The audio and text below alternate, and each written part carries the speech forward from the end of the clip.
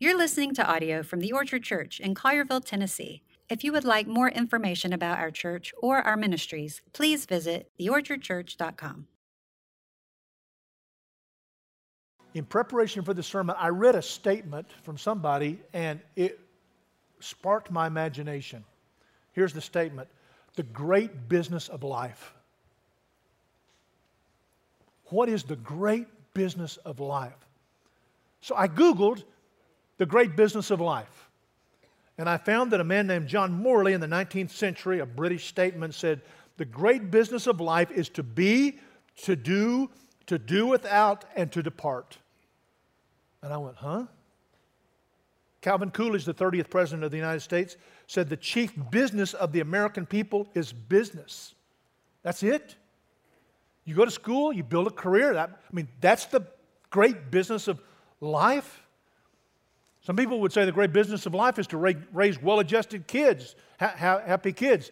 Is there anything, as important as that is there anything more than that? Some people would say the great business of life is to get through the week to the weekend.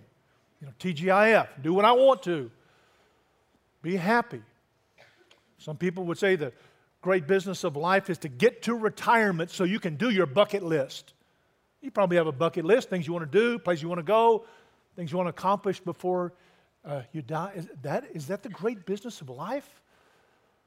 Why do we even talk about bucket list? It's that we know we have a limited amount of time. And we know time is running out. And 1 Peter 4 tells us the great business of life. So I'm going to read the first 11 verses, and I would ask you to stand in honor of God and His Word. Beginning with verse 1, 1 Peter 4. I'm reading out of the English Standard Version. You use whatever version you happen to have on your phone or between covers of a Bible. Since therefore Christ suffered in the flesh, arm yourself with the same way of thinking, for whoever has suffered in the flesh has ceased from sin, so as to live for the rest of the time in the flesh, no longer for human passions, but for the will of God. There it is. That is the great business of life. To live whatever time I have left, to know and to do the will of God. Nothing's higher than that. He goes on. Verse 3. The time that is past suffices for doing what the Gentiles want to do. That is, people who are not Christians. Living in sensuality, passions, drunkenness, orgies, drinking parties, and lawless idolatry. Sounds like a frat room, doesn't it? Frat house, animal house. It sounds a lot like much of America these days. With respect, verse 4, with respect to this, they're surprised when you don't join them in the same flood of debauchery, and they malign you, they mock you. But they will give an account to Him who is ready to judge the living and the dead. For this is why the gospel was preached, even to those who are dead, that though judged in the flesh the way people are, they might live in the spirit the way God does. The end of all things is at hand. Therefore, be self-controlled and sober-minded for the sake of your prayers. So that we're going to pray this week, moving toward Easter, pray for our friends we're inviting. Verse 8, above all, keep loving one another earnestly, since love covers a multitude of sins. Verse 9, show hospitality to one another without grumbling. Some of you are so good at this. Some of you say, I haven't had anybody in my house in 5 years or in my apartment for 5 years. I don't cook very well, and it's dirty. Blow the dust off, call out for pizza, invite some people in. That's what he's saying. This is radical if you'll do it. It sounds like just something ordinary. It's radical to practice hospitality. Verse 10, as each has received a gift, use it to serve one another as good stewards of God's varied grace. Whoever speaks, as one who speaks, oracles of God. Whoever serves, as one who serves by the strength that God supplies, in order that in everything God may be glorified through Jesus Christ. To Him belong glory and dominion forever and ever. Amen. This is God's Word, and you can be seated. So he says the great business of life is knowing and doing the will of God. And I love the way the Message paraphrase puts it. It says this, the first two verses. Since Jesus went through everything you're going through and more, learn to think like Him. Think of your sufferings as a weaning from that old sinful habit of always expecting to get your own way. Then you'll be able to live out your days free to pursue what God wants instead of being tyrannized by what you want. The great business of life is living for what God wants. Nothing higher. It's fulfilling God's purpose in your life. It's doing the work that He's given you to do and called you to do. That's why we're studying this book, because He tells us how to do that. In fact, He tells us what the will of God is.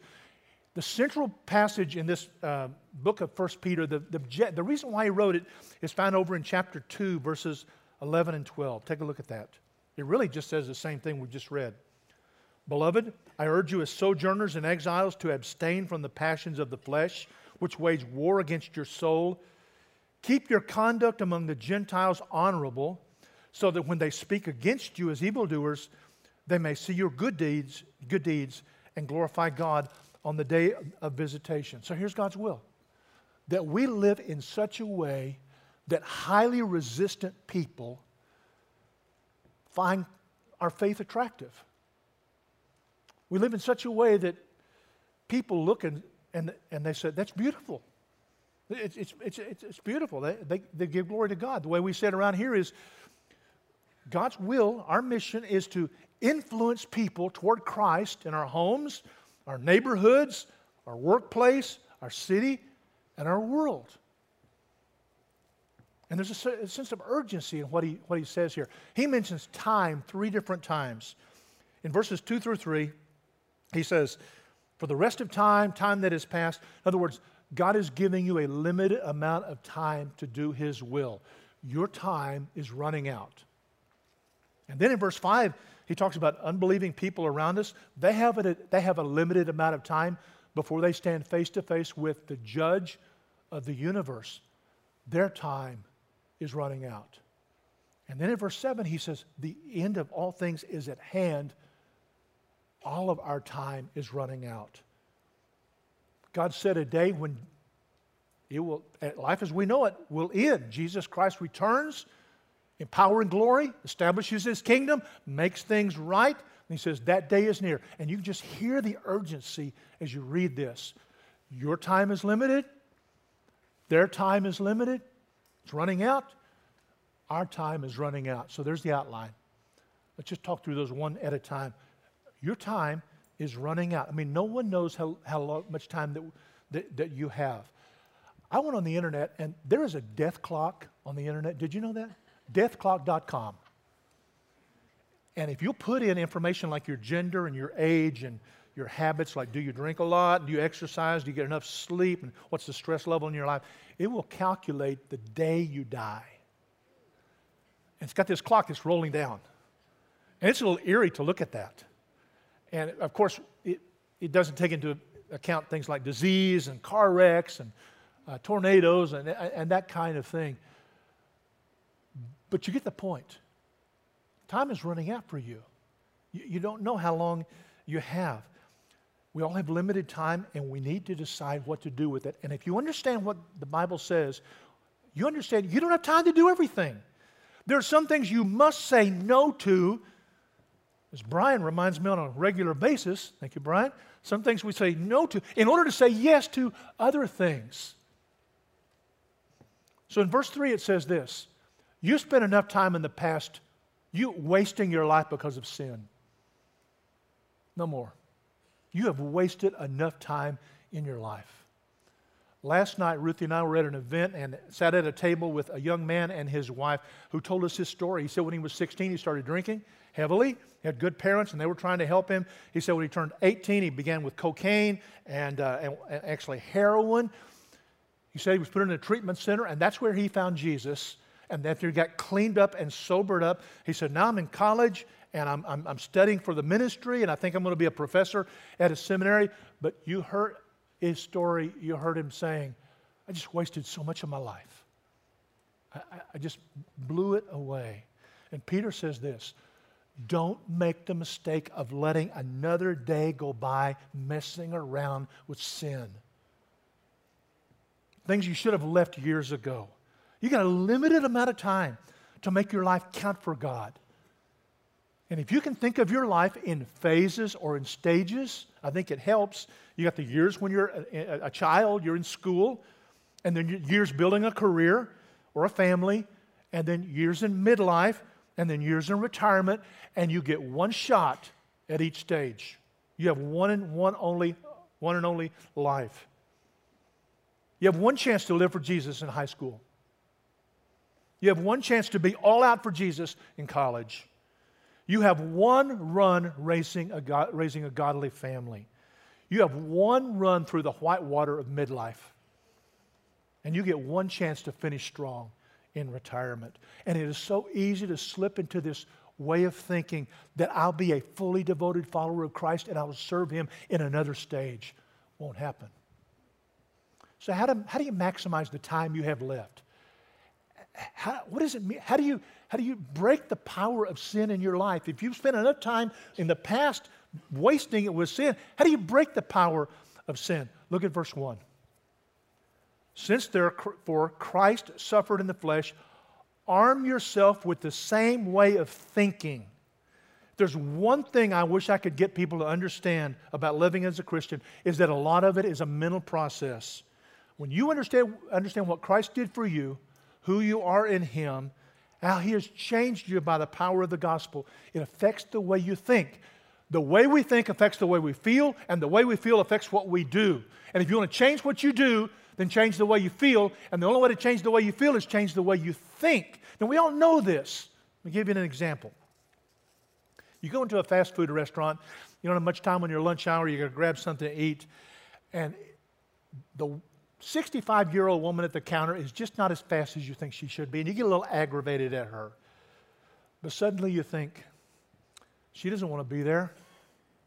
Nobody says, when I'm 65, I want to work at Arby's. She's probably divorced. She probably has no one to take care of her, and she's doing what she doesn't want to do just to survive. That's not just a teenager in a hoodie. That's a young man who's probably grown up without a dad, and he's been bounced from one foster home to another. Nobody to tell him he's loved, he is valued. You never know what battle people are fighting. You never know what addiction she's dealing with. You never know what kind of disease he is working against. You never know how lonely she is. When you discipline yourself to think in this way, you're not so hasty to jump all over someone because they don't get your sandwich fast enough. You use your redeemed mind as a weapon. God gave you a weapon. It's your mind. And He says, if you will think like Jesus thinks, it changes the power of sin, breaks the power of sin in your life. So how did Jesus think? He says, arm yourself by thinking the same way as Jesus. How did Jesus think? He thought like this, and He said it many, many times in the gospel. I will suffer anything to avoid disobeying my Father. I'll put up with anything rather than not do the will of my Father. And he thought like this, I hate sin. I hate what it does to people. I hate how it saps people's souls and destroys marriages and destroys young people and takes people to hell. He said, I hate sin. So what does he do? He suffers in the flesh, it says. Any religion with a cross at the center of it is a scary religion. It really is. Which is why we have Good Friday services, because you can't rush past the cross to get to the resurrection. And so Jesus died not only to forgive us of our sins, but to break the power of sin. In fact, if you are in Christ, if you are a Christian, 4 things are true of you, and they're given in these first 3 verses. Number 1, we no longer serve sin as our master. Number 2, we don't have to give in and be overcome by the desires we once had. That's verse 2. Number 3, we can now live for the will of God. That's verse 2. Number 4, we can close the book on godless living. That's verse 3. Because before Jesus came into our life, we had no power to resist sin. I mean, temptation came along, we just gave into it. We may look strong on the outside, but there's no stability on the inside. And when Christ took up residency in our lives, He not only forgave us, He broke the power of sin in our lives. I heard about a man in a prison in England and had been in prison a long, long time. And on a certain day, the Queen of England decided to pardon certain prisoners, and he was one of them. So on that day, a guard came to the door and opened the prison cell and said, "Hey, this is your lucky day. The Queen has pardoned you. You're free." And he just sat there. And he said, "Come on, man, what's wrong with you? You're free to go." And the man just sat there. And the guy said, "What is wrong with you?" And the man in the cell opened his shirt, and a terrible cancer had eaten a hole in his chest. And he said, "Can the Queen do anything about this?" You see, it's one thing to believe that on the cross Jesus died to pay the penalty of our sin. But not only that, He died to break the power of sin in our lives. He died, as we sang, to set us free. And He destroys the power, delivers us from the power of sin. You say, well, how does Jesus' death help me break the power of sin? In two ways. He died for the penalty of sin. This is called the doctrine of substitutionary atonement, which means He died as a substitute in our place. God's way of dealing with sin has always been death. It's the way God deals with sin. In the Garden of Eden, the day you eat of it, you will surely die. They eat, they begin to die spiritually, begin to die physically. God kills an animal, just an innocent animal there in the garden, to cover their sin. God's way of dealing with sin is always death. So Jesus comes, lives a perfect life, because the wages of sin is death. Jesus bears our sin on the cross and dies. So God looks at us and He sees us forgiven by Jesus. That's the doctrine of substitutionary atonement. He died for me. There's another doctrine. It's called the doctrine of identification. That is, I died with Christ. In some way on the cross, I died. And when He rose, I rose. So if God will never abandon Jesus, He will never abandon me. If God is always with Jesus, He's always with me. If God accepted Jesus, He accepts me, because I am one with Christ. And when you think this way, when you, as Romans 6 says, when you count on that, you reckon on that, the power of sin in our lives is broken. So arm yourself with that thought. Any amount of time you spend in the past in sin, it's enough. If you spend a lot of time in your life with sin, that's enough. If you haven't spent much time at all with sin, that's enough. And what we think is this: I know I need to get right with God, and I know I need to do the will of God, but I will do that in another phase of life. No. Make the habit, make the break, choose the will of God, get the thought in your head that Christ is worth suffering for. And when you do this, it makes people really uncomfortable. I mean, people look at you and you're not going to the parties anymore. You're not doing the things you used to do. It's strange not to drink a lot and run wild and lust. Don't you want to have fun anymore? And sometimes people get angry because you have a new goal in life. You've been transformed, and they almost feel judged by you. And so it says they malign you. What's wrong with Sam? I got religion. He's a Bible thumper. Goody two-shoes, what they used to say. Next thing you know, he'll be a televangelist. You see the tension here? Peter has said our goal is to live in such a way that it makes the gospel attractive. And yet when you live in that way, people are not only surprised, they get hostile. Many of them. How do you win the world? How do you win the world, which is what we want to do? How can you make your faith attractive to highly resistant people when you look stupid or dull? So a lot of people say, well, you got to look like the world, dress like the world, you got to be like the world. And Peter doesn't get that at all. He says, instead, people are going to malign you. You talk like sex is only for marriage. Good grief. How outdated is that? You talk like two unmarried people shouldn't live together and have sex. Come on. You know, a guy told me many years ago, this. He said, I'm a man, and a part of my manhood is sex. and you're telling me I should be less of a man until I get married. What would you have said? I don't remember what I said. I know what I would say today. Jesus Christ was the most complete man who ever lived, and he never had sex. Not ever. Peter's out to win unbelievers. He wants them to bring glory to God. But he's not afraid to say you can't win them by joining them in their sin. And he doesn't say you're not going to win them by just not doing all the things they do. Nobody gets saved because you don't look at porn. Nobody gets saved because you don't commit adultery. He says what happens is when you do the things they are not doing, that's when it makes Christianity attractive. That's when people go, that's beautiful. They give glory to God. Here's the question.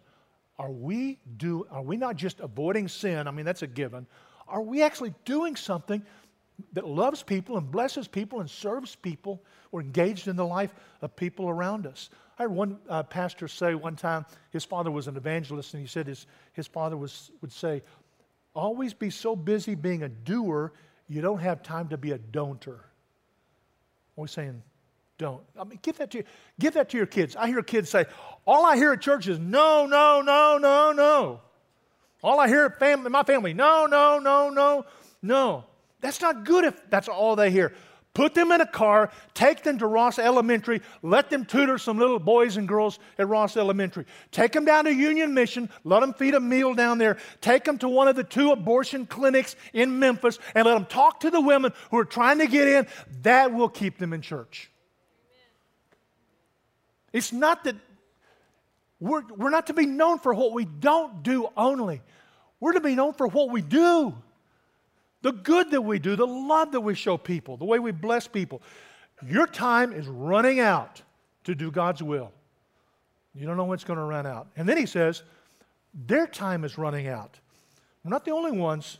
The clock is ticking for people who do not believe in Christ. Everyone has a clock above their head, and it is moving toward the day. And if you're not a Christian and it's moving toward the day, then you will stand before the judge of the universe. What should that do for us? What effect should that have on us? If you are not a Christian, if you've never been born again, it should compel you to cry out to God to save you. Whoever calls on the name of the Lord will be saved. The good news is Jesus saves sinners. He really does. It also ought to give a sense of urgency to us about sharing the good news with people. In fact, he talks about people who, the gospel being preached to those who are dead. He's not talking about something that happens after Jesus died. He's talking about people who were alive, they heard the gospel, and then they died, and he said, now they live. So part of sharing the good news with people is to realize if they don't hear the gospel and believe when they die, it's an awful picture. They don't live with God. So that'll create a sense, and I'll tell you one more thing. Not only should it create a sense of urgency in us, it should help us to know that when people hurt you, they're not getting away with it. And you don't need to be their judge. God will. If you've been fired from your job, if you've had a house burned down, if someone has sold drugs to your kids, or one of your children has been killed by a careless driver, everything in you rises up and says, that is not right. They're getting away with it. That's not right. Someone ought to pay. Something should be done about this. So what can you do? You have 2 choices. You can return evil for evil, or you can do what Jesus did and trust yourself to the one who judges justly and know they will give an account. You see, Jesus on the cross shouldn't have been there. It was a terrible crime to hang the Son of God on a cross. Why didn't he come down? What kept him hanging on the cross when they're doing such wrong? It was the knowledge in part. Somebody would pay for it. They trusted him. Either their sins would be paid for on the cross or they would pay in hell. But nobody gets away with anything ever. Nobody's ever going to get away with anything finally. Justice will be done. And that feeling that you have of anger when injustice takes place is right. It's a right thing to feel. It's part of the image of God in you because God becomes angry at injustice. What do you do with it? Especially when it looks like they're getting away with it. They're not. That's the point. A passage that's been so helpful to me is Romans 12:18, which says, if possible, so far as it depends on you, live peaceably with all. Beloved, never avenge yourselves, but leave it to the wrath of God, for it is written, vengeance is mine, I will repay, says the Lord. You don't have to lose sleep over injustice. There will be no injustice in the end, none. Every sin will be punished, either on the cross or in hell. Nobody gets away with it or anything. This is very peace-giving to you. In fact, it helps you not to be ugly in return to someone who is ugly to you. It helps you to bless them because the verse goes on to say, to the contrary, if your enemy is hungry, feed him. If he's thirsty, give him something to drink. For by so doing, you will heap burning coals on his head. Putting people in the hands of God for God to deal with them frees you. So many people are doing stuff today, doing things, and they're getting away with it. No, not in the end. So we're to focus on the great business of life, which is influencing people toward Christ with our life and with our words. Your time is running out, along with mine. Their time is running out. And finally, he says, our time is running out. Verse 7 says, there will come a day when the end of all things will take place, and it is at hand. So when Christ returns, we don't know when, at any moment, things will be dealt with. He will set up his kingdom of love and righteousness forever. And we don't know when that might take place. You say, Sam, I've got a question. It says here in verse 7, the end of all things is at hand. Now, he wrote that 2,000 years ago. How could he say, what is this? The end. And I can give a couple of answers to that, may be helpful. How can you describe the fact, or how can you explain the fact that the Bible writers say that the coming of Christ is near, and it's not happened for 2,000 years? Well, the same man who wrote this, Peter, over in 2 Peter, says this. He says, 1,000 years is like a day with God. So Jesus has only been back in heaven 2 days in God's mind. That may help. Probably not. Here's the other thing. God has orchestrated events in redemptive history moving toward an end time, a purpose. There's creation. There's the Old Testament. There's the virgin birth of Jesus and his perfect life, his death on the cross, his resurrection, his ascension back into heaven, and the coming of the Holy Spirit. And the next great event on God's calendar is the return of Christ. So it's always at hand. We don't know. Could happen any moment. It's always at hand. So he says, all of our time is running out for serving the Lord, for doing his will, for doing what makes our faith attractive. We just don't have a lot of, it's running out. So there are 3 clocks above everybody's head. There's a clock over my head and many of you that says, I have the time God gives me, and I don't know when that will end. There's a clock over the head of every person who is an unbeliever that says, you have the time that God gives you, and no one knows when that might end for you. And then there's a clock over the head of every church that says you have the time until Christ returns, and it could be any time. God's given you the task of taking the good news to all the world, and we don't have forever to do it. There is this sense of urgency, and it's so easy to settle down in this kind of predictable routine where, okay, we'll go to church, and we forget the great business of life, doing the will of God. Listen, in order for God to use you, you don't have to put a big Jesus Saves sign in your backyard. You don't have to put bumper stickers all over your car.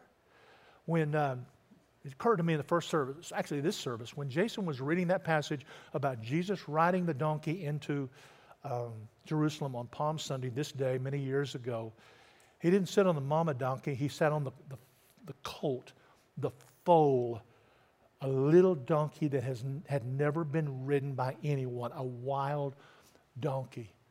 And a great Scottish preacher said one time, Jesus has the habit of riding untamed wild donkeys, like some of us. Untamed, wild, unbroken. And Jesus loves to ride into town on people like that, people like you. So, what do? Well, he says you pray. He says you love one another earnestly because love covers a multitude of sin. And when you are under stress, you don't have much reserve for loving people. So people around you who love you really helps. You practice hospitality. And more, we're going to need to do that. It's one of the most effective ways of making Christianity attractive. Someone wrote a book entitled, "The Gospel Comes with a House Key."